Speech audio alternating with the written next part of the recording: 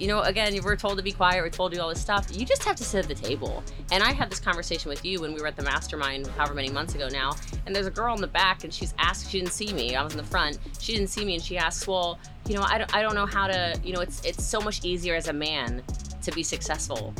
And how do I become more successful? And you were like, I don't think I should answer this. I think Jessie Lee should answer this. And I just said, what are you doing back there? It is easier for us. Like, we have this false reality in our minds that it's going to be harder for us to make money, or harder for us to get on stages, or harder for us to have a seat at the table. The seats are there. We just tend to not sit in them. I just sit in them. That's the difference. I'm like, oh, hi, I'm Jessie Lee. You bring your own chair. What's going on? Yeah, can I pull a seat up or something like that? Just make yourself be known, and you don't have to be anything except for yourself. But there's so much opportunity, and quite frankly, I think it becomes way more powerful when you are in that room and there are a lot of men, because you stand out. Right. It's a huge opportunity.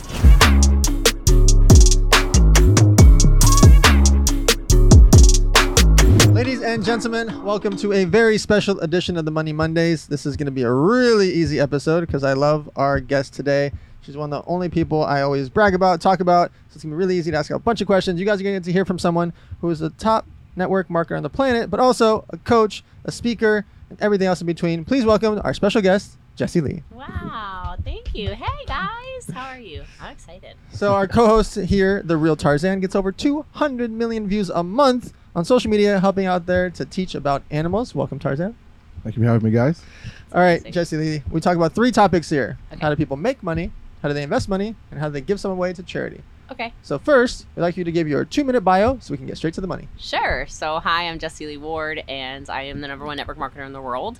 And then outside of that, I used that income, not even really knowing what I was doing, and started investing years ago, realizing I really needed to diversify my income because, especially in that space, it's just people get rich, they never get wealthy.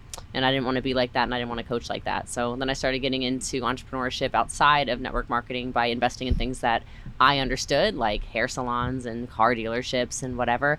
Just trying to get some more passive income going as well. And I live in Texas. I'm a dog mom. I do have stage 4 cancer, and so I'm beating that right now, which I'm excited about because I'm totally going to crush it. And yeah, I love the speaking. I love all of it. But my whole thing is I do everything with kindness. That's really my #1 core value. And so I think that shines through with a lot of stuff I do.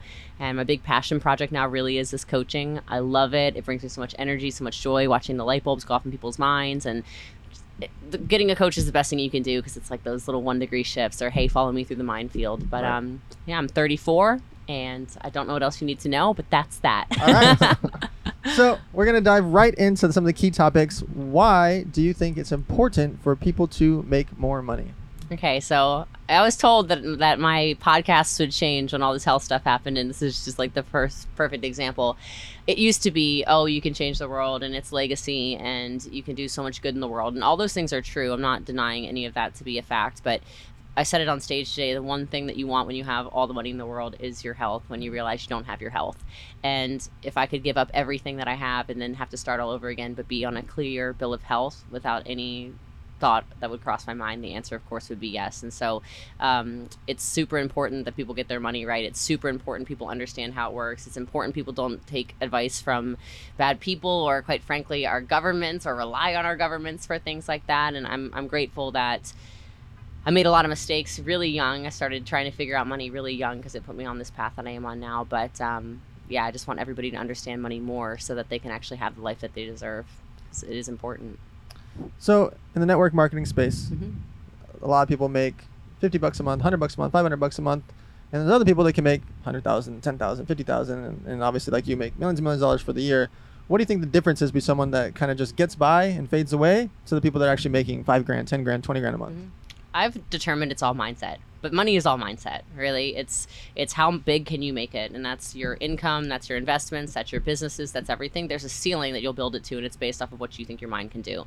So if I'm trying to sell you something and I think it's expensive, I'm never going to sell it. And in network marketing especially, it's like we have products or services that don't cost that much money. And then you're trying to convince people. They do this convincing thing. I never really wanted to convince people. I just thought to myself, I'm just going to tell people this is what they need. Right. And I had this mindset like, no, you need it. You need this. You need this. You need this. We're going places. And I think most people, they'll get that $50 a month, $100 a month, maybe $500 a month. And it's they go to that one circle of people they know, and that's all they're going to talk to. Everyone in business does this. It's like, let me talk to just my friends. Well, your friends are not going to make you millionaires. Right. And so they don't want to get out of their comfort zone, and they don't want to push forward. And I was just always a person who's like, all right, so day one, this is a totally true story. Day one, when I bought my kit, I walk out and I said, okay, who do I know? I know everyone at work. And I got 16 no's within probably 20 minutes. And the 17th person said, maybe? I'm like, so you're not saying no? Oh, I know this Dumb and Dumber line, you know?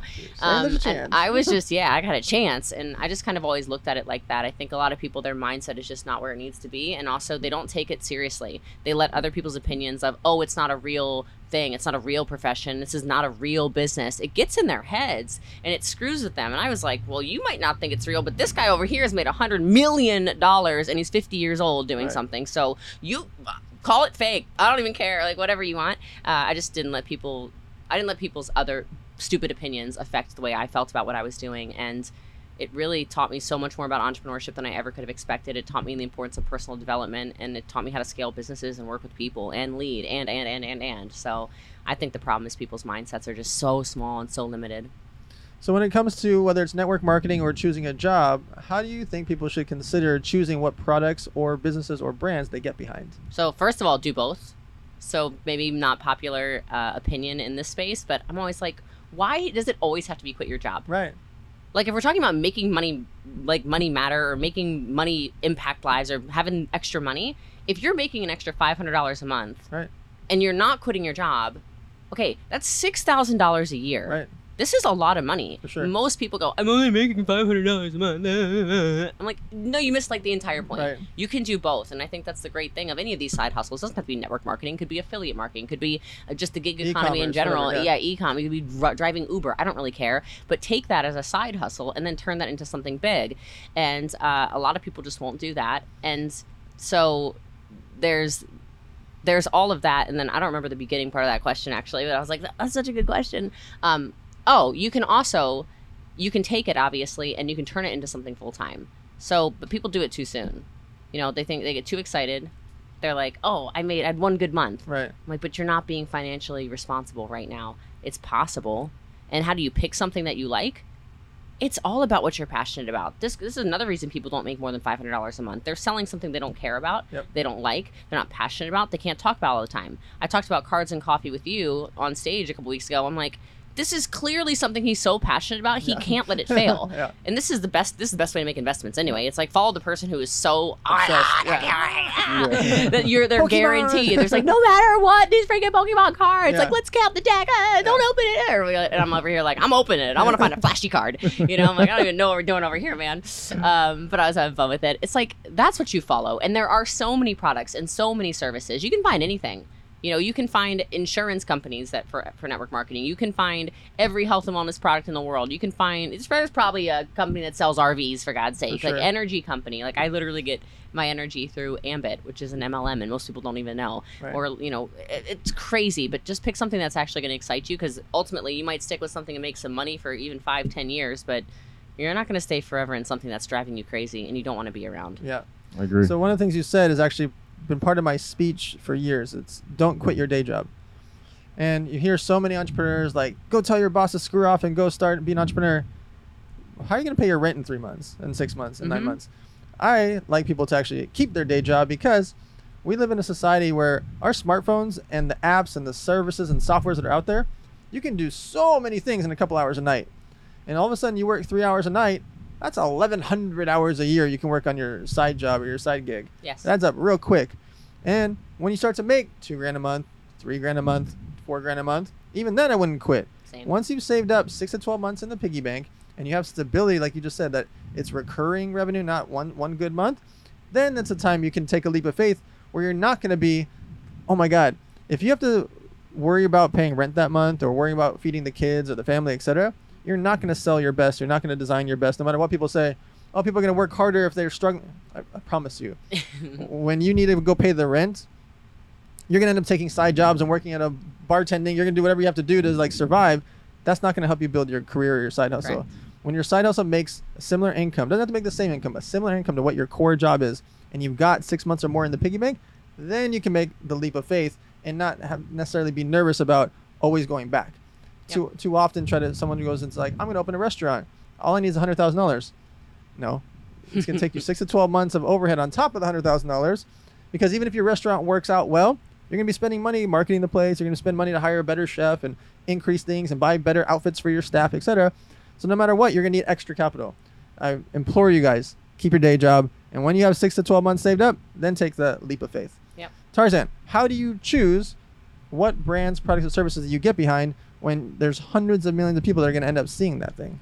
Passion projects. Just like you talked about how Dan is in his cards. He's like, oh, open that, open that. I love working with different brands that are actually passionate about what they do, because I have passion in what I do, So I feel if you two can, be collaborative and congruent in a passionate space, it's all the better, And I like my Instagram and my YouTube and my TikTok and Twitter and Facebook to all flow and be authentic, So when I collaborate with a brand that's passionate, that's also, and with nature, or animals, or conservation, or anything sustainability or eco-friendly, it just flows out, and it's all the better, for me to be in front of the camera or behind it. I just like to be able to be at peace, while I'm working. So we talked a little bit about making money. Let's talk about investing money. That was a very diverse thing to say. Hair salons, car dealerships, and everything in between. How do you pick what type of things you put your money into? Oh, it's a funny story. So I think I get the best ideas when I'm exhausted or in the shower. I think most people are the same way, though. So I was on tour in Germany. I have a big business in Germany, and this is after, 50, 60 days straight of tour stops, and my brain was going to explode, and little introvert Jessie Lee was just dying. And I woke up one day, I'm like, I am so tired and frustrated, and I didn't realize how much I was cash flowing, comparatively to people in the world. So I thought I'm broke and I need to make more money, and I need to be this entrepreneur who has brick and mortar stores and is taken more seriously. And I make a phone call to my boyfriend at the time. I'm like, that's it. When I get home, I'm buying everything that I use all the time. He's like, what are you talking about? I'm like, well, I get cars. I get my hair done. I get my nails done. I like burgers. I was like listing all this stuff. He's like, this makes no sense. I was like, it makes perfect sense to me. Because I go into these businesses and I go, what could be done better? This. Well, why is my customer service like that when you could do this? Your salespeople suck. They should do this, right? And so it was just kind of this, okay, well, when you go home, do that. And I happened to know the owner of a salon that was in the area, and I just messaged her. I said, hey, are you looking for a partner? I wasn't actually intending to purchase. She goes, I want to sell it. I went, oh. I said, well, when I come home, I would love to talk to you. And I got home from Germany, and that was like the first thing. And then you get presented all kinds of stuff when you're when people know you have money, and then B, when people go, oh, like that's somebody who can put something behind a brand, like you were kind of talking about. And so there's a car dealership in Dallas, an exotic car dealership, because I like fancy cars, and he's like, hey, you're a woman who has these cars, it'd be great, and we also need capital. And I said, and we just negotiated, he wanted me to invest only in a couple of cars to have on the showroom, and when he would flip them, I would make the profit. And I said, okay, but if I give you all this money, because it was a lot of money, I said, I want money off of every single car you're selling. Right. He's like, oh, I have to think about it. And then ultimately I'm like, you keep asking me to post stuff on my Instagram, whatever. On like, your social, no, it's never going to happen unless I own part of the company. So that's kind of how I got into that. And then it's people. Everything is the business of people. And so even though I'm introverted, you're introverted. I don't know, you're probably introverted. He's like, yes, please don't talk to me anymore. It's funny because I actually find that introverts can actually build the deepest relationships a lot easier, because they're not all over the place trying to please everybody. They don't have that huge bubbly personality necessarily. And so it's getting to know people. It's having deep relationships where I go, oh, like as an example, well, I know he's going to understand the cards and coffee thing. It just makes good sense. Or, when you meet anybody, a lot of the investments, obviously, that we've done together, it's like you meet the owners, and these people are so excited about what they're doing. Right. They are not going to give up. It's their baby. They don't. It's like they're punting their family for God knows how long, until their baby comes to fruition. And I like investing it's the people more than anything. But I do like investing in stuff that I understand, so that then I can actually contribute something. I don't really see any need necessarily to invest in something where I can't put any kind of power into what it is, whether it's my marketing or my branding or any expertise in anything. I want to invest in stuff that I go, I understand that. So a different version of investing is also investing in yourself. Mm-hmm. And the last few months, when you've been kicking cancer's ass, your doctor said it was because you invested in yourself. You were healthy, you were fit, you're in the gym, you're eating right, etc. Why should people really consider investing more into themselves? So this isn't everything. It's not even just a health thing. I actually think that's the first investment. So people used to ask me, they'd say, I have an extra $10,000. What should I invest in? And I don't tell them a business. Right. I don't tell them the stock market. I don't tell them crypto. I don't tell them any of these things. No, you don't need to go buy a single family anything. Like, no, you don't.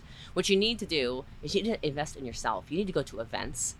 You need to buy some masterminds. You need to go to some masterminds. You need to buy some courses. You need to find something that you want to do and learn. Because that knowledge, the only reason, not the only reason, but one of the reasons I am who I am is because I've put so much money into my education. Yep. If there's someone I need to get close to, I'm buying a VIP ticket to the event. I'm not just shaking hands. I'm making conversations, right? I was talking about an event I went to years ago with Amy Porterfield and some other people, and I just bought a VIP ticket. I wasn't like anybody at the time, you know? But I have the photos with all of them. I started the relationships there. And then when I've been to people's weddings now, because we have so many friends in common and we see each other again, I'm like, hey, it's really good to see you. Saw it for the first time 4 years ago. Oh my God, of course. And there's that pre-existing relationship. You can pull out the photo from, when you meet, name somebody, right? Yeah, we met forever ago at Dan's 40th birthday party, Lil Wayne. No, I'm kidding.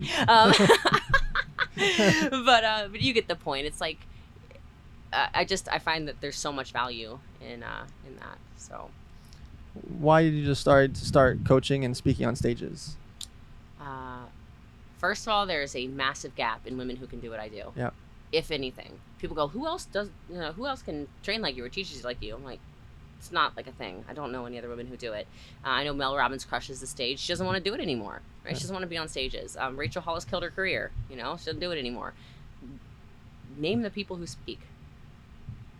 So there's this huge gap, and then I go to all these places, and there's all these men, and I've taken over the network marketing world. I've been on every stage. When my mentor Eric, was trying to take over Tony Robbins and had the biggest virtual event for about an hour, and then Tony's like, watch this, right? Yeah. Tony gets 2 million people registered or something for his next event.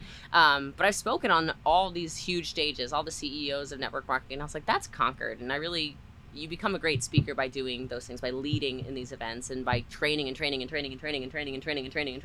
sales team until you're blue in the face.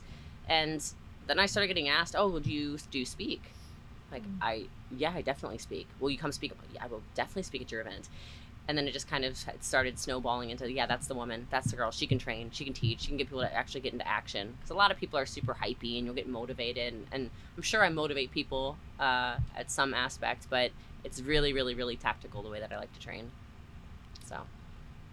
Why do you think that public speaking is the number one fear, even more than wild snakes? Yeah, wild snakes.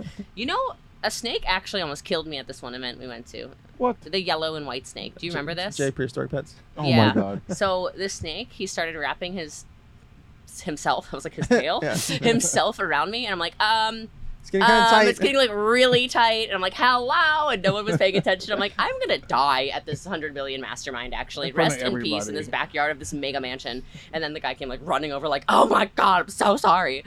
I was like, do they react to energy or something? I wasn't fearful. And he was really trying to take me out. Oh no. Anyway, I'm not scared of snakes though. Thank God, or else that would have been a whole moment. That would have been the end for me. I think it's because you have to be vulnerable to be a good speaker. I can't be Dan and do a good job at what I do. I can't be like any of these huge speakers that are on the circuit right now and be effective. The reason why anybody's effective at public speaking is because they're showing who they truly are. They're being their most authentic self. And that's what translates. It's my stories. It's my real life experiences. It's how I scaled a business. This is exactly what I did. And I think a lot of people just get so scared because you can't really hide behind a mask when you're up there. You can't make stuff up. I mean, I guess you could if you're a total psycho or something, but you're showing who you actually are, and most people are so used to hiding behind that. And then society tells you to be quiet, right? I mean, we're told from a very young age, sit down, be quiet, sit down, be quiet, sit down, be quiet, sit down, be quiet. Well, when all of a sudden it's, no, I want to hear what you have to say, it's like, oh God, I don't know about that. But I have a memory that I need to write it down as an Instagram caption or something, because it's such a good story of my life. I never feared the public speaking. And then in college, everyone had to take a public speaking class. And I remember doing my first speech, and it was about how the importance of sound, actually, which is interesting because then now I've learned cadence and pacing, all this stuff in speaking. But my feedback from my professor was, you could have a career in this. You're so talented and gifted at this. Keep working at it. And it's funny to look back on that. That's 15, 16 years ago now, being like, amazing. Amazing. Shout out to Professor Johnson if you're watching. I don't remember her name, to be honest, but I was like, yeah. So when people start to progress in their business career, some people start to make money and quickly start to have really big overheads and go broke. We watched it happen with athletes. We've had it happen with a lot of people and entrepreneurs that they start to make really good money and they think it's going to last forever. What would you say to someone that starts to make money? They're making 10 grand a month and now 20 grand, 30 grand. Something happens and bam, they made 6 figures. What would you say to someone so that they don't go broke? Okay, get advice from good people, first of all. And you probably don't need everything people think you need. I like running a very lean business, and I like knowing where the money's actually going. And too many people go, well, they told me I needed a COO. They told me I needed this. They told me. Who is they? Who's they? And why are you taking advice from a bunch of people? What do their businesses look like? Does it look exactly like yours? So as an example, with even just my network marketing and then coaching on the side, 2 of my biggest cash flows, you shouldn't take advice from somebody who's running, say, a real estate company on how to manage these 2 kinds of businesses. It's different. There are some things that are very similar that all businesses need, but holy smokes, I see some of the salaries of people. You need to get leaner. You need to start doing more work. And that's something I think that gets really dangerous is people go, well, I'm the boss. I mean, it's ironic because my nickname's Boss Lee, right? But I'm the boss, so, I don't want to have to do all the different things. I already did it in the past. I don't want to do it anymore. I like to still get my hands dirty and stuff. I like to be involved in what I'm doing. I like to have my hands on projects. And then pay attention to stuff that's unnecessary. You kind of made a reference earlier to, then you upgrade their uniforms, and you upgrade this, and you upgrade that, and all this stuff. It happens in steamrolls so fast. If things are not bringing in money, after you've tested them for enough period of time, 3 months, 6 months, whatever you want to do, stop. Just stop. And especially in ways where we've got social media now, it's dumb stuff people spend money on sometimes. They're spending money on gigantic marketing departments right now where I'm like, you just need some micro-influencers. What are you doing? We just bought this billboard on this. You bought a billboard? Or I got a radio ad. I'm like, oh, hell, this is not a good move. But get advice from people who are doing what you want to do. And that's a good way to start structuring your business. And just don't go crazy. Don't go broke trying to impress people. Right. The athletes, that's what the problem is. And I don't understand how when you're making $20 million, $20 million. What is that, a year? Yeah, $20 and $30 million a year. 5 years later. And they're bankrupt 5 years later. It's like, who were you impressing? Who were you trying to be? What are you trying to prove? Stop trying to prove stuff to people. It's like, we walked in the RV. I'm like, oh, I love it. I could live in one of these. I just love it. That's how you do it. Yeah, you don't have to impress so many people, and that's really what people are doing. So the whole concept of the Money Mondays and why we created it is because we all grew up thinking it's rude to talk about money. And we believe it's the opposite. It's rude to not talk about money. Yeah. And my social media, your speeches, etc., we are very blunt about our earnings, our investments, and everything between because I don't think it's rude at all. Yeah. I think if I didn't say the actual numbers or you didn't say the actual numbers, that would be rude. The reason for it is people go out there, let's say you have an 18-year-old daughter. She's ready to go be an accountant. And the accounting company is hiring. And she could have got $48,000 a year, but she got $37 because she didn't know it's $48. No. They offer her $37. Why? It's rude to talk about money. We couldn't talk about it at the dinner table. How dare you bring up salary, even though your uncle or aunt was an accountant and they could tell you, oh, it's $48,000 starting. Yeah. You know the difference of her making $37,000? She's now like half a decade behind schedule because her next increase will be 39, then she'll get to 42 and maybe 45 if she's lucky 5 years from now, when she should have started at 48. Just from a simple conversation of saying, oh yeah, starting salary is 48,000. And the same thing applies to apartments and rent. Should I get a lease? Should I buy it? Should I get a mortgage? What the hell is a mortgage? What's a FICO score? I can't spell FICO. Like, we just don't talk about money in our society. And I think that's why we're so passionate about this and why I love your speech style, because you talk about, you're like, I make $500,000 a month. And you just say it. Yeah. Where most people like just say that they make some obscene number and they don't talk about the grind. You also talk about when you were broke and you talk about when you started getting started. And the reality and the bluntness is what is so important in our society, is that we don't have these blunt discussions about what it actually takes to build a business or build a career or how much you should make, etc. Okay. And then you expect people to know how to do it is the crazy thing. It's like, well, just figure it out. You can't just figure out the stuff. You have to have these conversations, which is why it's so important. I remember I joked around it. This is probably 10 years ago when I made this joke the first time. I'm like, why is it that people will tell you their weirdest sexual stuff? Total stranger. Right. You'll tell me all about this weird stuff, like whatever. And you won't tell me about your bank accounts. You won't tell me about the debt you have. You feel shameful about your credit score. You don't even know how to find out your credit score, right? It's like, the biggest conversation, or the most important conversation. I mean, if you have money, you can have power, period. But if you have no money, well, you can have no power. When I say the sentence, money is the root of all evil, what do you think? I think that money is the root of all evil if you're evil. And if you're not, you're not. Money doesn't change people. It'll elevate who you are. You know, I know you're super philanthropic. I'm assuming you are too, or he wouldn't hang out with you. You know that I am. It's like, me becoming richer and richer and richer and richer and richer, than being like, ooh, I'm wealthy, right? Did not change me as a person. If anything, like I said, kindness is my core value. Well, now I just get to give more. Right. Now I get to contribute to people and places and things and causes that excite me, that make me feel, wow, you get to change the world. And a lot of it is just, and I know it's actually selfish, right? But it feels so good to give.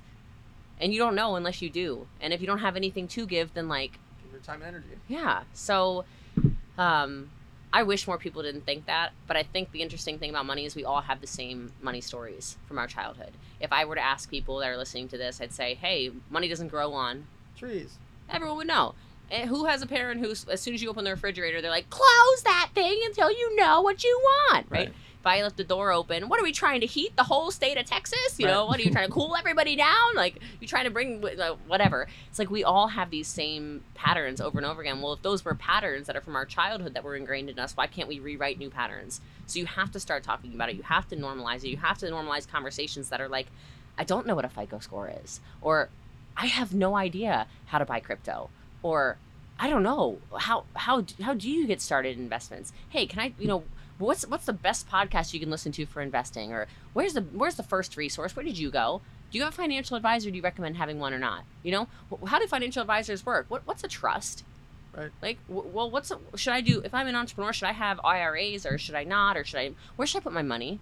Nobody's talking about it, but then you expect people to figure it out. And then you get to the top of entrepreneurship, and there's people who are, cash flowing even more than I make a month. And quite frankly, their taxes are in disarray. Their financial house is not in order. It's built on a house of sand. Honestly, it's like, wind better not blow. IRS better not come over to you, right? Or they're paying way too much in taxes, or they don't have, it's just like, they say that the rich get richer. The rich get richer not because of anything except for knowledge is the true power. And when you are rich and your friends are rich, you talk and you have different conversations. So if I needed financial advice, I could say, Dan, what are you doing with this right now? What coin do you see is doing whatever? Or, hey, what are you looking to invest in right now? Where are you putting your money? What's safe for you? Are you doing any offshore? Like, what's going on? And I can have a real conversation. Well, that's powerful. Then I invest differently. Then I move differently. But if you have a bunch of low-level friends who are worried about how they're going to keep their electricity on, and you're taking financial advice, God forbid, from them, which they are, by the way. Sure. My aunt said, you don't do da-da-da-da-da. Oh, okay, well, I'm never going to do that. Because God forbid your aunt. Who is your aunt? Where does she live? What is she living like? And so I would just, don't take financial advice from people you wouldn't trade bank accounts with. Don't take love advice from people you wouldn't want to trade relationships with. Don't take friendship advice from people with no damn friends. It's like, it just seems like common sense, but for some reason with money, it's just not. It's just not. The last topic we like to go over is charity. Okay. Charity is not just about money. We believe that the time, energy, community, social media, rallying people together is a powerful way to do charity when you can't afford it, or you don't want to spend a bunch of money on charity, but you want to still do the acts of charity. How do you decide what things you would either write a check for or what charities you would rally around? Yeah, easy for me. First of all, it could be a personal cause where you're just like, I'm so connected to this. The other thing could be something that just for whatever reason pulls me towards emotion. So like the Tim Tebow thing, just as an example, I was like, wow, you see those kids' faces. Yeah. It's very difficult to not get emotionally pulled, even though I don't look anything like the kids. I don't have anybody personally in my life who's experienced things like that, thank God. Didn't matter. I was very emotionally called to do it. The other thing is I like to rally around things where maybe it's a lot of people that I love that are being afflicted by it. So I've donated tens of thousands of dollars to Mental Health America for the simple fact that I've got a lot of friends who are struggling with mental health stuff, especially given COVID, right? So if they donate stuff, I'll match donations. We'll put it all over social media, etc. Same things happened with, I don't remember what the foundation was anymore, but same thing for an addiction center we found. It was like, some of my best friends are in recovery, So for me, super easy. I'm like, I love this. Like people that I love that are in recovery for a decade or more. Those are amazing people that were just afflicted by a disease. Well, you just need more resources. So it's just stuff that I'm passionate about. And then sometimes I think that you should give exactly what you are, what you feel scarce around. So you mentioned charity is not just money. some of my favorite memories are of, I guess not flipping houses, but basically flipping houses. So in areas of my town growing up that were not great, these houses are kind of run down. You take a day and everybody would come in like almost like a mission project. You just flip the whole house, right, remodel it. New floors, like maybe a weekend or something. You remodel it, front to back, the whole entire thing. And watching those families come in back to their homes like, oh my gosh, it's the best feeling. So, and a lot of that is just time. That was just energy. That was just community, getting the people together. So you don't have to have the money, but can you gather the community? Can you find a project that will serve your town? And it starts really small. It starts in your town, and then it goes to your city, and then it goes to your state, and then it go to the world. Like a lot of your things have spread now worldwide, just because you started with an idea. Right. I have a very serious question for you. Yeah? How do we get more women to be like you? Oh, gosh, that's a good question. I want more women on stages. Yeah. And the same way you said earlier, like, name them. I can only name, like, Jamie Lima and Lisa Bilyeu. Like, on two hands, I can name all the best speakers. There's hundreds of women, thousands of women that are probably great speakers that we just don't know because they're not out of their show. What do you think that we can do to make them want to be Jessie Lee or Jamie Lima type? Yeah, part of it I think is my responsibility. So I'm taking the road of like hiring a publicist, getting more in front of people and showing people you can be super feminine in your real life and very dominant in your business life, and that's more than okay. I think it just needs to be more accepted by a lot of the men. And the cool thing is, obviously, I run with you and a lot of these other guys, and I'm the girl on the stage. And a lot of these men have no idea who I am until I speak, and they go, whoa. Yeah. Oh, okay. And, again, we're told to be quiet, we're told to do all this stuff. You just have to sit at the table. And I had this conversation with you when we were at the mastermind however many months ago now, and there's a girl in the back, and she didn't see me. I was in the front. She didn't see me, and she asks, well, I don't know how to, it's so much easier as a man to be successful. And how do I become more successful? And you were like, I don't think I should answer this. I think Jessie Lee should answer this. And I just said, what are you doing back there? It is easier for us. Like, we have this false reality in our minds that it's going to be harder for us to make money, or harder for us to get on stages, or harder for us to have a seat at the table. The seats are there. We just tend to not sit in them. I just sit in them. That's the difference. I'm like, oh, hi, I'm Jessie Lee. Not you bring your own chair. What's going on? Yeah, like, can I pull a seat up or something like that? Just make yourself be known, and you don't have to be anything except for yourself. But there's so much opportunity, and quite frankly, I think it becomes way more powerful when you are in that room and there are a lot of men, because you stand out. Right. It's a huge opportunity.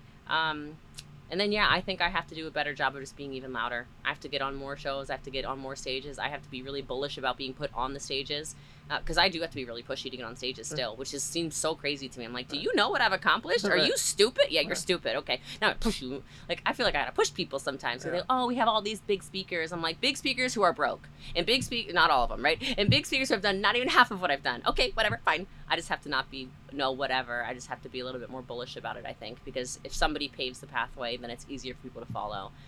And I love doing what I do. I'm gonna be here for a long time. So, and it's, I've talked to you about it. I think Ed about it. Some other people. Like, a lot of these people write books, but they didn't really build a business. Exactly. You've really built businesses.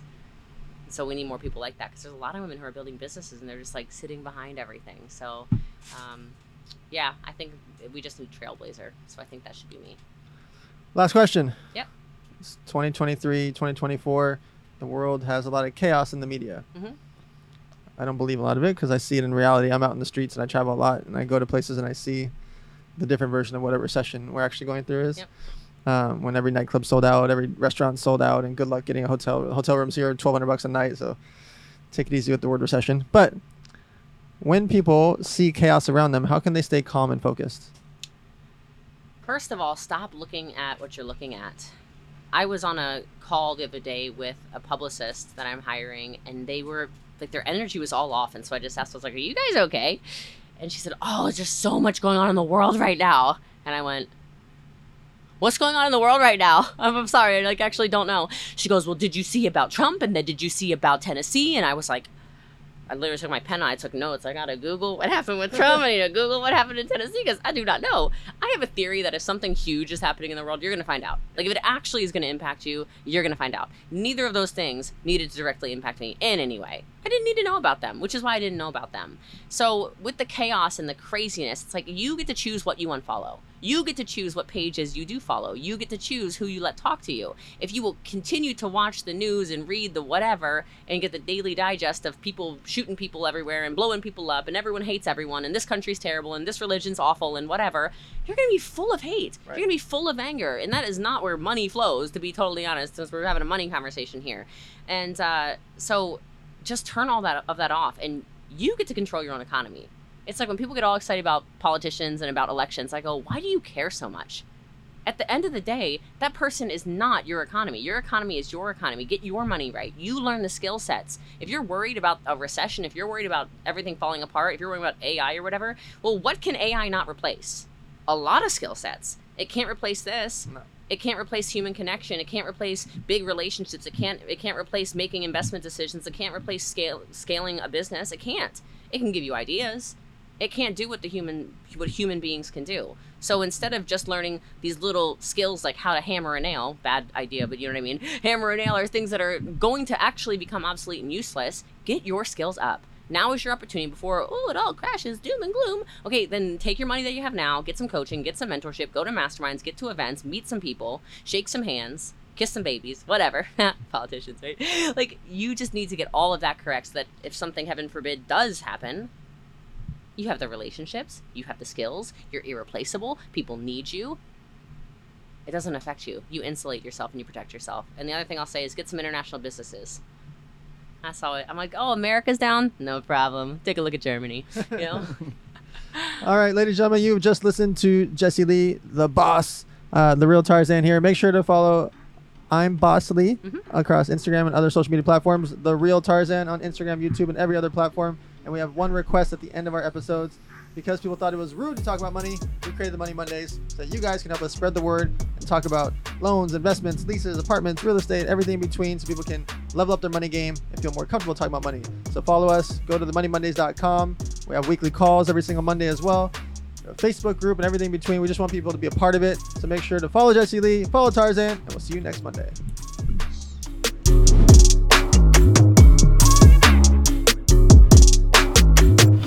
Ladies and gentlemen, welcome to the Money Mondays. We are here in Miami, Florida, parked right next to the Fontainebleau Hotel. I'm here with our co-host, the real Tarzan. We have a guest today that we're going to be able to cover a lot of major topics with. Last year, he sold his company for $115 million after building it up for over a decade. And he's probably going to jump right back into the same category because he loves it. He's addicted. Recently, through a live conference, he has coaching programs, everything in between. So we're going to cover a lot of good topics for you. Please welcome our guest, Mr. Eric Spofford. Thanks for having me. Absolutely. All right, Eric. So this is the way we work. We talk about 3 topics: how to make money, how to invest money, and how to give some of it away to charity. Yeah. So if you could do a quick 2-minute bio so we can get straight to the money. Yeah, my story's crazy. I started off a drug addict and a criminal till I got sober in 2006. Which my journey in recovery inspired me to help others, and then turned my passion for helping others into a business, which I scaled and grew into the largest provider of addiction treatment in the Northeast, maybe even the East Coast. Worked in that business for 13 years, developed, invested, and did a lot in real estate alongside with that. Sold that business, like you said, in 2021 for $115 million. And back at it, doing it again. Right back at it, yeah. Tried to go on a little hiatus. Even a week, 2 weeks, I made it like 2.5 months. Oh, there you go. I was like, this sucks. You don't want to golf or tennis or whatever? Dude, no. All right, Eric, so let's walk through some of the process. Yeah. You knew it was your passion, so that's an easy answer already, that you cared about helping people, so that's why you got into the rehab category. So most people, we have to ask them why they did it. This is an obvious one. You wanted to help people that went through some of the same struggles you went through. When you find a category like that, how do you dominate when there's so many other competitors in the space? There's rehab clinics every 5 miles or 10 miles in LA and Orange County and all across the country. How do people determine where they should go to get a rehab clinic? And then how do you stand out so that people want to come to your clinic in that example?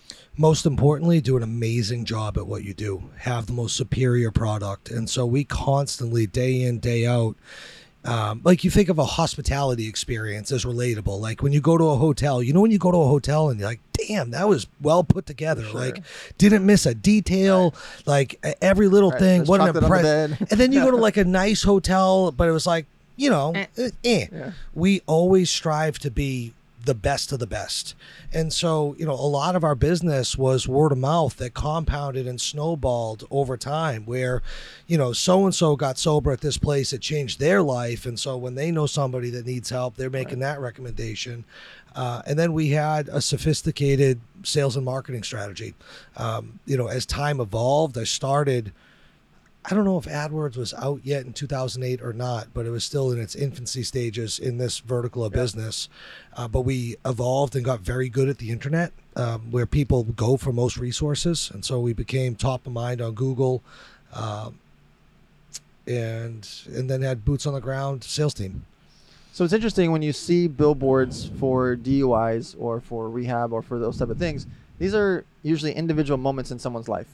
You don't need a DUI attorney until you got a DUI last night, right? You don't need a criminal attorney until a criminal situation happens.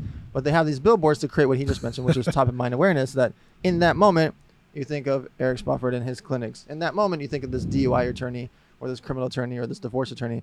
In that moment when you need them, and it's probably only be once or twice in your life, but when you need them, you'll pay whatever it takes to get there. How do you get that top of mind awareness? Is it SEO is one of the main things? Like how do you get where people think of, I'm going to go there? I actually had a billboard right outside of Boston on Route 93, had major traffic. It's probably the largest highway coming in and out of the city. I had it for 6 months. It cost me $30,000 a month.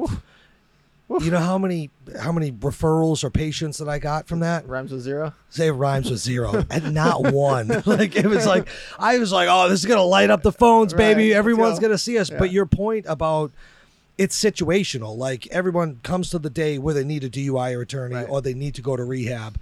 And so I don't know that it was so much top of mind. I think it was top of when they come to look for you, right? And so what does that mean? Well, the consumer behavior, they're going to reach out for a referral from a trusted source. That could be a cousin, an aunt, a doctor, a priest, a police officer, a fireman, the hospital, the social worker, or they're going to go do it on their own. And they're going to pick up their iPhone and go, my son's addicted to heroin and I need help. What do I do? Or I need a drug rehab. And so being top of mind with the people that make the referrals, that was important. And so we built relationships with them and maintained relationships with those, we called them referral sources, and then also being the first thing that they see on Google. So this isn't a typical Money Mondays question since we mostly focus about money, but it's an important question. If someone has a friend, family, or a casual friend in their life that it seems like it's time for them to go to rehab, how do they have that initial discussion? What would you say? Have it. Most people get so paralyzed in fear because they don't want to upset the other person. And so they hold on to that. Exactly what you said, because how do I talk to that person? Put aside, they may get upset. You're fighting for their life. Like you have to understand that this is a terminal illness. We had 111,000 people die of opioid overdoses alone last year. And now I think we're going on 6 or 7 years. Opioid overdoses alone, that's not other drugs, that's not even alcohol, are actually the leading cause of loss of life of Americans 18 to 55. It surpassed car accidents 6 or 7 years ago. So when you think about what that means, statistically, you are more likely to die of an opioid overdose than you are a car accident. It's nuts. And so I always just tell people, you gotta break the eggs. Like they may get upset, but like if you really understand the truth of the situation and the plausible outcome if they don't get help, now what? Right. And so you got to have the bravery and the courage to hurt their feelings and love them enough to not care how they feel. On the business front, in the rehab world, how did you decide it was time to sell? At what moment you're like, you know what? I've got 4 clinics, now I've got 5, now I've got 7, now I've got 9, whatever the number ends up being. I have this many rehab centers. When do you decide, you know what, I'm going to package this up and go through a sale process? There were a lot of different factors in that. One, for years, the brand and the company was my life, right? I started when I was 23. I sold it when I was 35. And so I grew up there. You learn a lot from 23 to 35. A different person. Multiple times a different person. Yeah. There was a personal journey for me that it's a hard business. It's a helping business. It's a labor of love. But when you think of even those statistics that I just rattled off, you're front line in that. And so it's very, very can be very challenging. And so I just got tired after a little while Sure. of doing the same thing. I just wanted to change personally. Yep. And then the moment I had that in the background for quite a while, in March of 2021, I woke up, I looked around, and I was like, I think we're at the top. I think that this has been going so long, and we've been in this bull cycle and of economic growth and good times that it has to stop soon. And that was the pivotal decision on. That's when I retained an investment banker, started the process, and 10 months later I sold in December of 2021. And look at what's happened in the world since. Exactly. Yeah, The timing's right on. It was like a premonition. I mean, I look back at timing and I'm like, holy shit. Right. You So know? let's say someone's out there listening to us right now, and they have their third or fourth location of something, or they've got that 4 million or 12 million or 20 million in revenue, whatever that number is, and they're thinking, you know what, I do want to sell. What should they be thinking about to prepare themselves to package themselves up in order to be able to have a successful exit? There's a lot to it. I started studying private equity and how to sell a business in 2017, and I actually completed 3 successful minority deals. And I had 2 failed processes before that, before I had my ultimate full exit. And so getting smart and getting hip and getting educated to what that process looks like, there's an immense amount to learn. And then understanding what type of deal you're looking for. Do you want to take some chips off the table but still own the business and have control? Okay, you're not done yet. You want a minority deal. Do you want to take more chips off the table, give up control, maybe even fade into the background, let other people start to work in the business more? That might be more of a majority deal. In order to achieve a full exit, you have to develop a sophisticated business that does not need you to operate. Right. And so that's leadership team. It's really people. The primary thing is people. It's a leadership team. And then it's totally professionalizing the business. A lot of entrepreneurs have a hard time moving from mom and pops, owner, founder, entrepreneur driven to a professionalized company.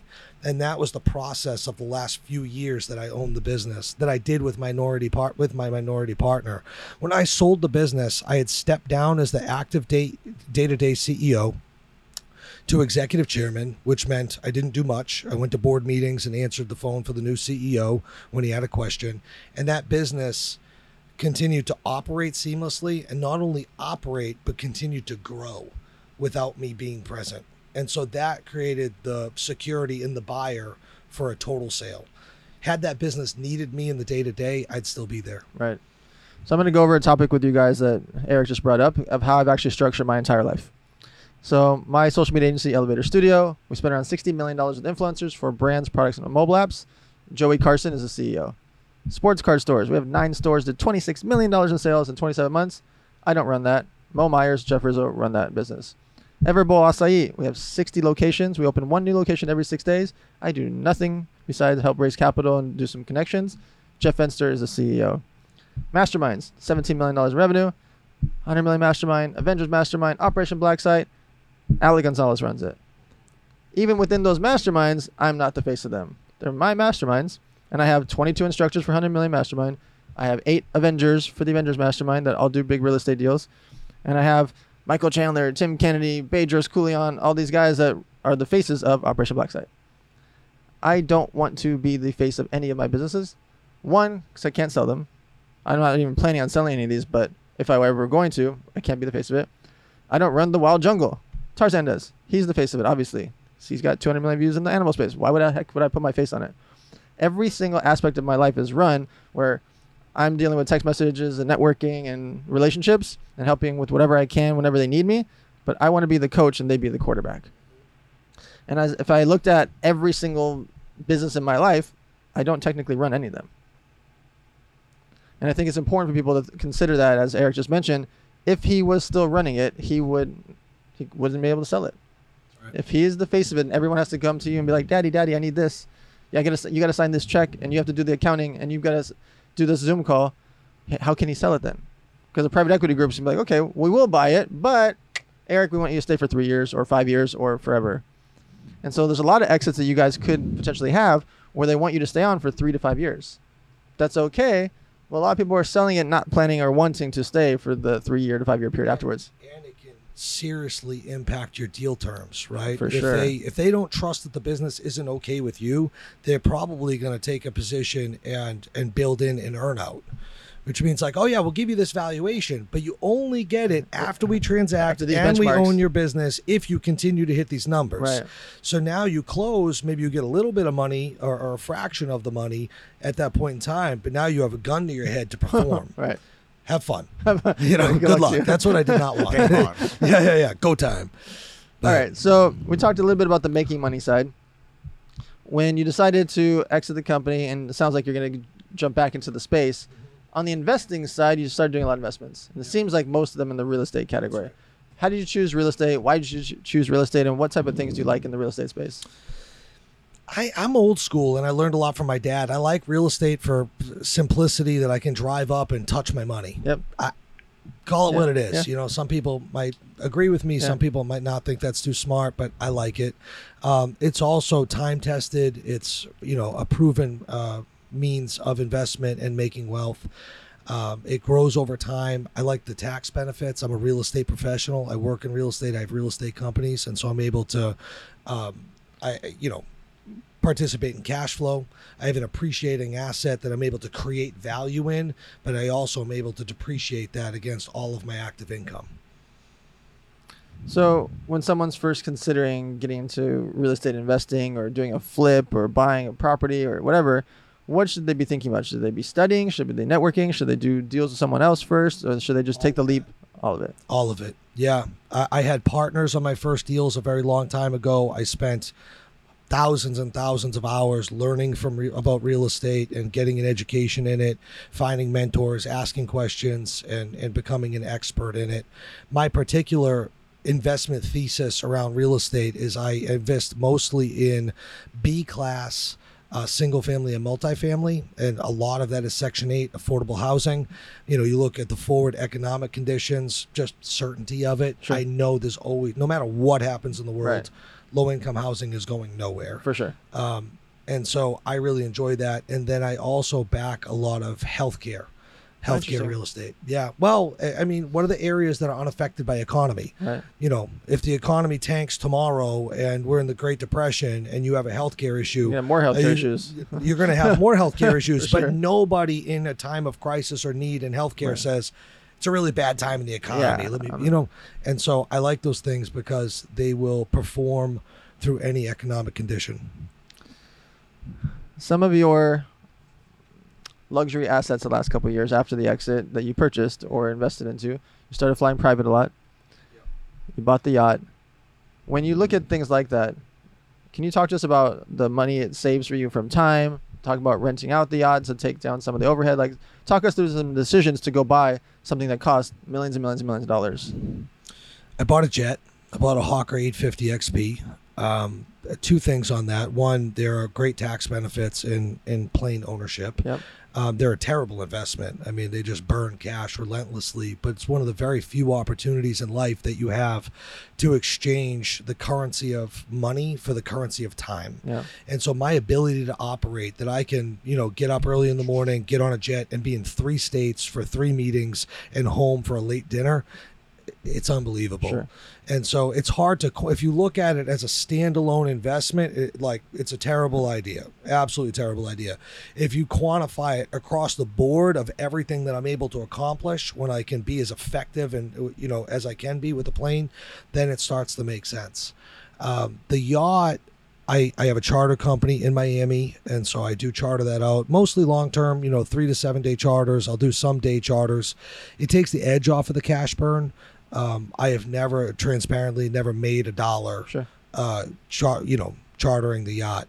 That's not why I bought it. It just offsets some of the operational costs. But there's very few other ways to network with people better than, hey, why don't you come spend the day on me with my boat? No matter who it is. Right. Household names, legends. Your Icons. friend, you spend a day on the boat, Yeah. you're friends by the end of it. Yeah. Yeah. And so I use it in that manner and networking. And then it just worked out that when I decided to launch the Inner Circle, my coaching program for entrepreneurs, executives, etc., that I utilized the boat a lot for those events. Can you explain so Inner Circle? Can you explain why you got into coaching? Because you making a couple $1,000,000 in coaching, it's irrelevant to the $150 million number that people hear about. Yeah. Why spend the money, time, and energy to do the coaching? And what is it for? Like, who's it for? It's for entrepreneurs, high achievers, executives, business owners, and just essentially people that want to win. We have about 65, 70 members now. It's not for everybody. We do weekly group coaching. I teach on mostly business and personal development and entrepreneurship. It's really community driven as well. And so every month we have an event. We just came off of Every month. Wow. Yeah, we have a quarterly every 3 months. We have a mastermind, which thank you for speaking at mine yesterday. A 2-day event, and then the other months we have a day networking event. Like at the house or the boat. We'll go out on the yacht, then we have a dinner party at the house, Right. and all of that. And then I interact with all of the members personally. And so I'm not in your business with you, Sure. but if you have questions, if you need advice, you hit me up. I'll get back to you, point you in the right direction. And it's also access to a lot of my network. Oh yeah, I know that guy. Let me connect you. I did it because operating the addiction treatment business for 13 years, I ran groups for clients, even though it didn't change my paycheck or the value of the business. I just loved it. Yeah. Every day for 13 years almost, I taught groups for addicts that were trying to change their lives. Unfortunately, in a healthcare facility or recovery, you don't bring a videographer with you, so it's not well documented. But teaching was a passion of mine. Watching people change their lives was a passion of mine. And I did that in the addiction and recovery vertical. And so now where I'm so heavy in this entrepreneurial space and passionate about that as well, it's really like brought me a lot of joy to be able to help other people break into those next levels, get through the bottleneck, break through the plateau. So I do it because I like it. Why do entrepreneurs, even high-level ones, need a coach?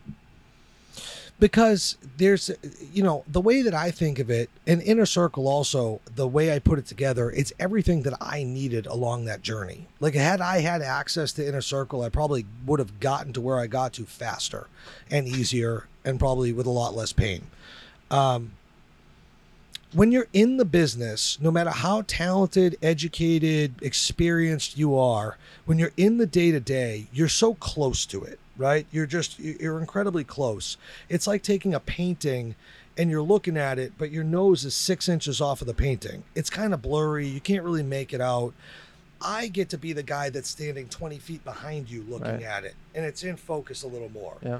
And I'm like, hey, have you thought of it like this? Have you looked at it like that? You know what I see that I don't think you've considered is, and so even just the fact that a lot of the folks in my group, I do probably have more experience in business than. Some of them are neck and neck with me, but I'm just in a different perspective than you are. Right. I get to see this differently than you do. And so that's been very helpful. So as you decided to start investing in real estate, start doing coaching programs, why be so active? Why not just hang out on the yacht? Why not just go golfing? Like what is it inside of you think that? After, it's an interesting experience when you go from the day-to-day CEO of a business with 325 employees and everything's very busy and you're putting out fires all day long and then step into that executive chairman role, and I led the process of the sale, and so that was very busy. And then you sell and your phone stops ringing. Right. And it gets real quiet. Yep. And you wake up and you go to the gym and maybe you set up a lunch with somebody Right. and you take a tennis lesson and it's still only 2:30. It's like, shit. What am I doing now? Like, go home, kind of sit there, Yeah. and I'm You're not gonna happiest. watch Netflix, yeah. I haven't turned a television on in 15. I don't know how long. Right. I've never been a big TV guy, but I'm happiest when I'm being productive. I'm happiest when I'm on a mission, when I'm building something. I like interacting with other people. I like teams. I like camaraderie, and all of that stuff really brings out the best in me. And so, the delusion that a lot of people have of this life of like, oh, I'm going to make so much money and I'm going to go on the boat and I'm going to sit on the beach. And I lasted 2.5 months and I was like, God, this sucks. This is terrible. And, when you're the guy with the plane and the yacht and the house in Miami and you're sitting on the beach, nobody wants to hear you complain. Right. So you just get back to work. You just change it. Just get back to work. Just get back to work. All right, so you see an entrepreneur like Tarzan, 200 million views a month, starting the Wild Jungle brand, pet products and pet accessories and pet this and pet that. what do you say to an entrepreneur that has a social media following and they're ready to start their business? What should they do to set up shop? How did they get started?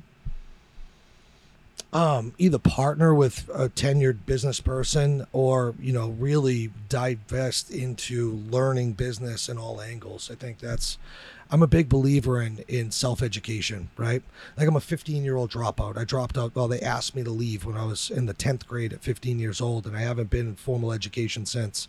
And so I think anyone can learn business. Having an audience, 200 million views, that's insane, with a huge opportunity, but start to, obsessively learn business from all angles and learn how to learn. Learn how to learn. Learn how to learn. Why do you think masterminds are important? Outside of the instructors themselves, I often talk about the networking of the other members that are in the group, because they've already proven to you that they also want to be better. They already proved to you that they fit into your similar business category world, and they have a Rolodex of other people within them. Why do you think that's important for people to join mastermind groups or create their own mastermind groups? For a couple of reasons. One is the unlock of the creativity of talking to other people. There's just a lot of power in that. Coming off of our 2-day mastermind right now, I'm watching the connections happen. I'm watching the conversations. I'm watching the light bulbs go off with none of us, none of the speakers, none of the facilitators, none of that. They're doing that on their own. And so they're leaving better because of it. One of the most painful things in my entrepreneurial journey that I ever went through, though, was the changing guard of the people around me. As I became successful, there was jealousy, there was envy, sure. there were knives in backs, there were throats getting slit. I mean, it was really, really painful that people that I loved and I wanted to be successful. Right. And in fact, I probably wanted them to be more successful than they ever wanted to be for themselves. And one day I realized, I'm the guy that doesn't get invited to the barbecues on the weekends anymore, because I'm up here and they chose to stay here. Right. That was their choice. And joining these groups, you just meet other like-minded people that are on the same path, the same journey. These are your peers.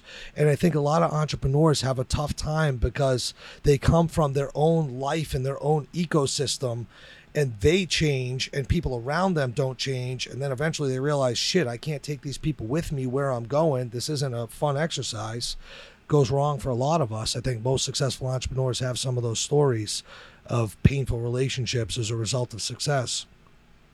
And so in these rooms, you find the camaraderie of a bunch of people that have been through the same things, that are on the same mission, that are like-minded. One of my best friends, he wire transferred $871,000 to himself. Another business partner made a fake account with the identical name to a business that we were invested into, just changed one letter, wired himself $630,000. I've never been heartbroken like I have been from people that I loved through this journey. My closest people. And so what worked for me?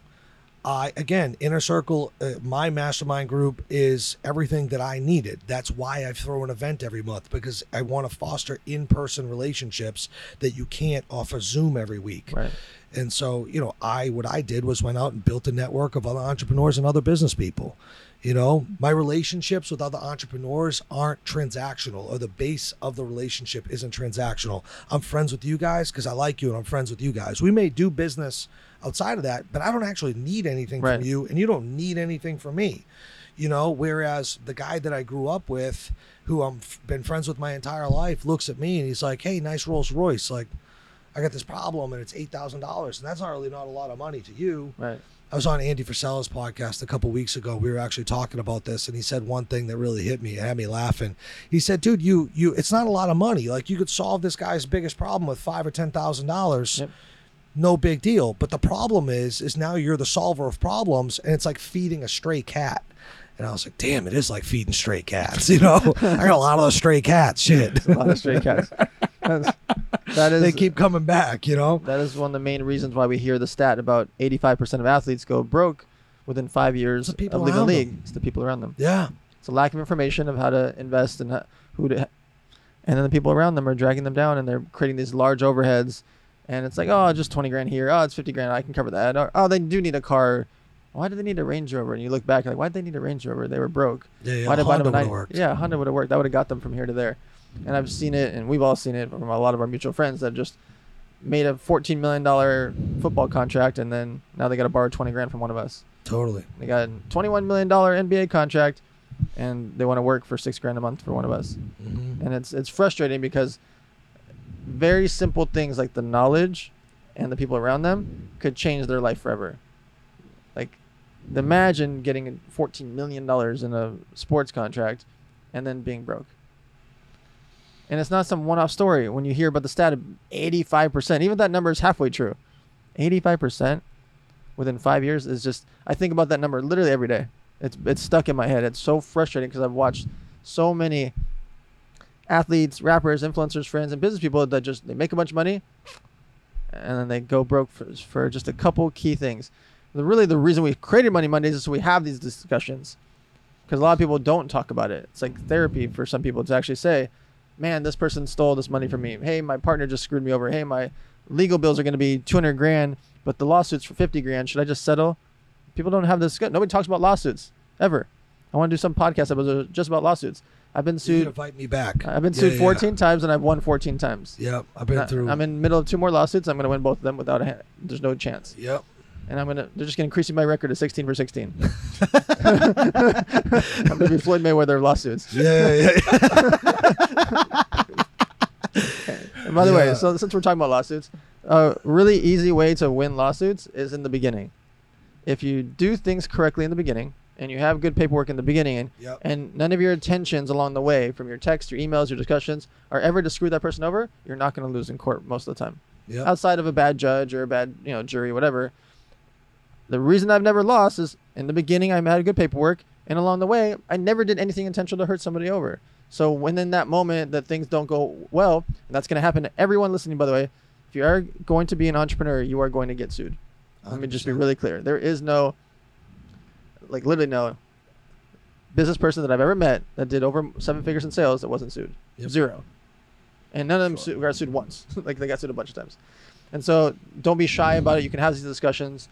If you have business people in your life where you can join a mastermind like Inner Circle, it's really important to be around people that you can have these real discussions with, because otherwise you're going to be $140,000 in legal fees into a case that you could have solved just from asking your friend, wait a minute, what if I did this? Because your friend already went through it. And that's why groups and podcasts and things like this are important. All right, so for the third and final segment, we talk about charity. Charity is not just about money. Obviously, you could donate 10 grand, 50 grand, 5 grand, 100 grand, 1,000, 500 bucks, whatever it is, to charities.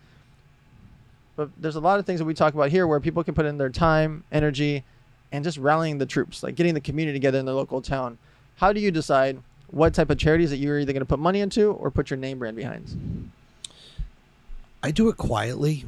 And so, you won't find a single piece of media, you won't find a single piece of content about what I've given away. I don't know why I've been like that. I've just always not wanted to get the eyeballs on what I've done out there. But I had this experience. It's kind of morbid, but it's not meant to be. But when overdoses started to spike in America is in about 2012 and 2013. And that was because a synthetic opioid showed up that wasn't really formally here, and it dominated the addiction area called fentanyl. Almost most people are aware of fentanyl, right? And fentanyl started to kill people at scale. And I grew up with a bunch of street kids that I got high with, and most of those guys died over the next 5 years. Right. Till from 2012, 13 to 17, 18, I was just going to funeral after funeral until by the time it was like 2018, 2019, I don't really have too many friends left that I grew up with. A lot of them had children. And so what got left behind were a bunch of parentless kids. Wow.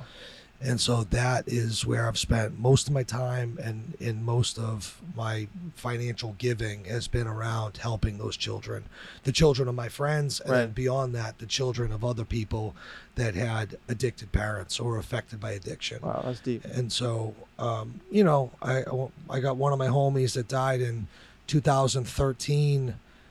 I paid his child support until his kid turned 18, and he's still my little homie, and we hang out and stay in touch. And, I got people that are in this world that know of these situations that will bring me opportunities to be helpful.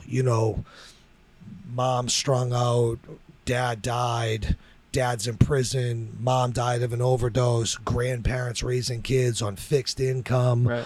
who's buying the hockey gear, how are they going to pay for summer camp, Yeah. those type of things. And That's so awesome. that to me is, and that's quiet. Like, what am I going to do? I'm going to take a picture of that and like, hey, look at me and Johnny. I just put him through summer camp. Like, I just keep it quiet, try to keep it off the radar. And a lot of times I try, because I'm known in that industry and that space and have a personal brand, I even try to stay removed that they don't even know it's me. Wow. A lot of times. Interesting. Sometimes it's impossible, Yeah. but that's really where I spend most of. I get shaken down by all of you and your charities and all that shit too. Absolutely. So We're not gonna stop. Yeah. Keep bringing it, And but my passion and my love around philanthropy is helping addiction related causes. So Tarzan, on the opposite side, outside of money, you're bringing a ton of exposure to charities. You're trying to get them 49 million views on a video. How do you choose what charity you're going to make famous, essentially? I love animal charities, of course, and finding like real legit organizations that has like boots on the ground, pulling snares out of the jungle and like, medically dehorning rhinos so they don't get killed by poachers and stuff like that. So I think one of my first charitable things I've worked with Timothy Sykes back in the day. We did a thing called Karma Gal. It's like a nonprofit for animals and just natural disasters. It's like they put schools in different jungles and shit where little kids don't have school. Like 90 schools already, something crazy. 90 schools. Yeah, There's Karma the Gal was Pencils of amazing. Promise and stuff like that. So I think one of our first videos we ever did, we all went to Africa, like different videographers that were like really good at photos and videos. We got a guy that's really good at storytelling, a girl that's really good at swimming. Tim's really good at putting people together. I had the platform and the virality, so when we all got there, we all meshed and we made a video, 90 seconds, 60 seconds, dropped it on Thanksgiving, and it got like 29 million views. We raised $1 million in like a week. Right. And we just really, the organizations we tagged, they grew 400,000, 700,000 followers.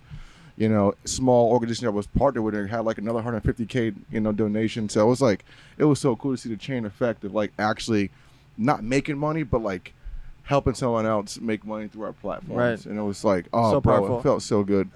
And the same thing with the wildfires in Australia, like right in the beginning of like 2019 or 2020, around that time, Australia was on fire, like around New Year's. Literally. And everybody's like, oh, Happy New Year. Everybody's like, at their parties. And I'm like, bro, Australia is on fire. Like, I started posting on my platform. I did the same thing about Brazil when they was burning the Amazon for, cattle and stuff like that to, raise cows. But they're just destroying our forests and natural ecosystems, So to raise awareness and raise money towards those people, bro, it feels... Hell yeah. Yeah, it's the best, bro. It's Yeah. like I'm addicted to it. Right. It's like not that I'm looking for the next natural disaster to happen, but I'm waiting to, help there, point over there, repost this. So it's so good, man. I love it. Oh yeah. I feel like we're going to have a really hot summer, so I'm worried about the fires. Yeah, 'cause man. Having 4 months of extra rain is scary what's going to happen this summer. I have a question.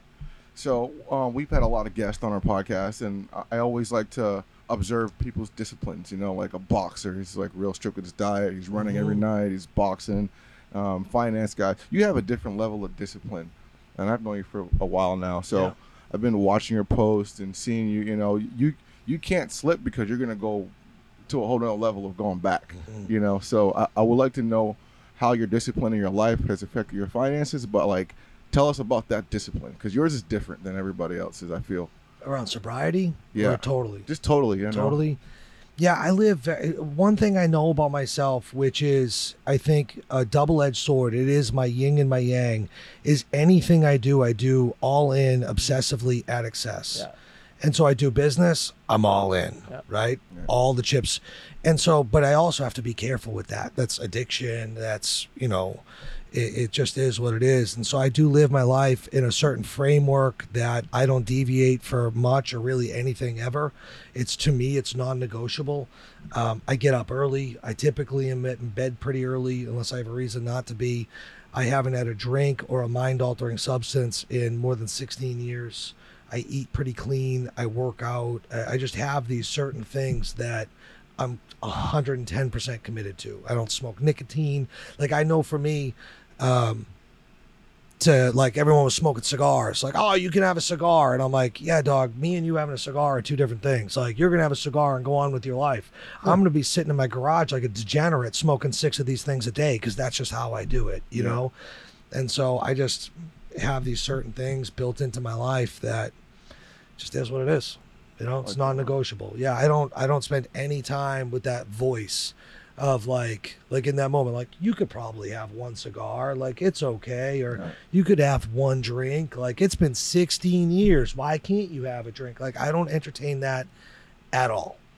And so I just shut the noise off, and I know what's true for me, and it'll be true for the rest of my life. And you know, I feel confident telling you that whenever my time is up, I will do it, having never had another drink of alcohol, having never had another drug, having never used nicotine, and these things that I'm committed to, I will do every day for the rest of my life until I die.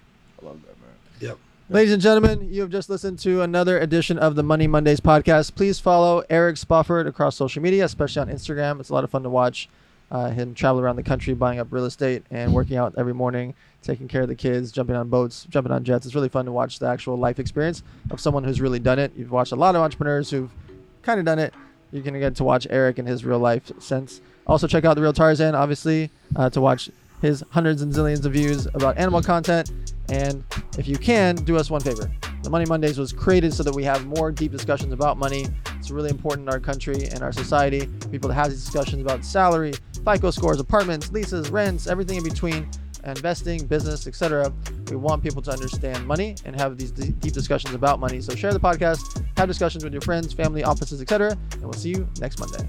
Peace.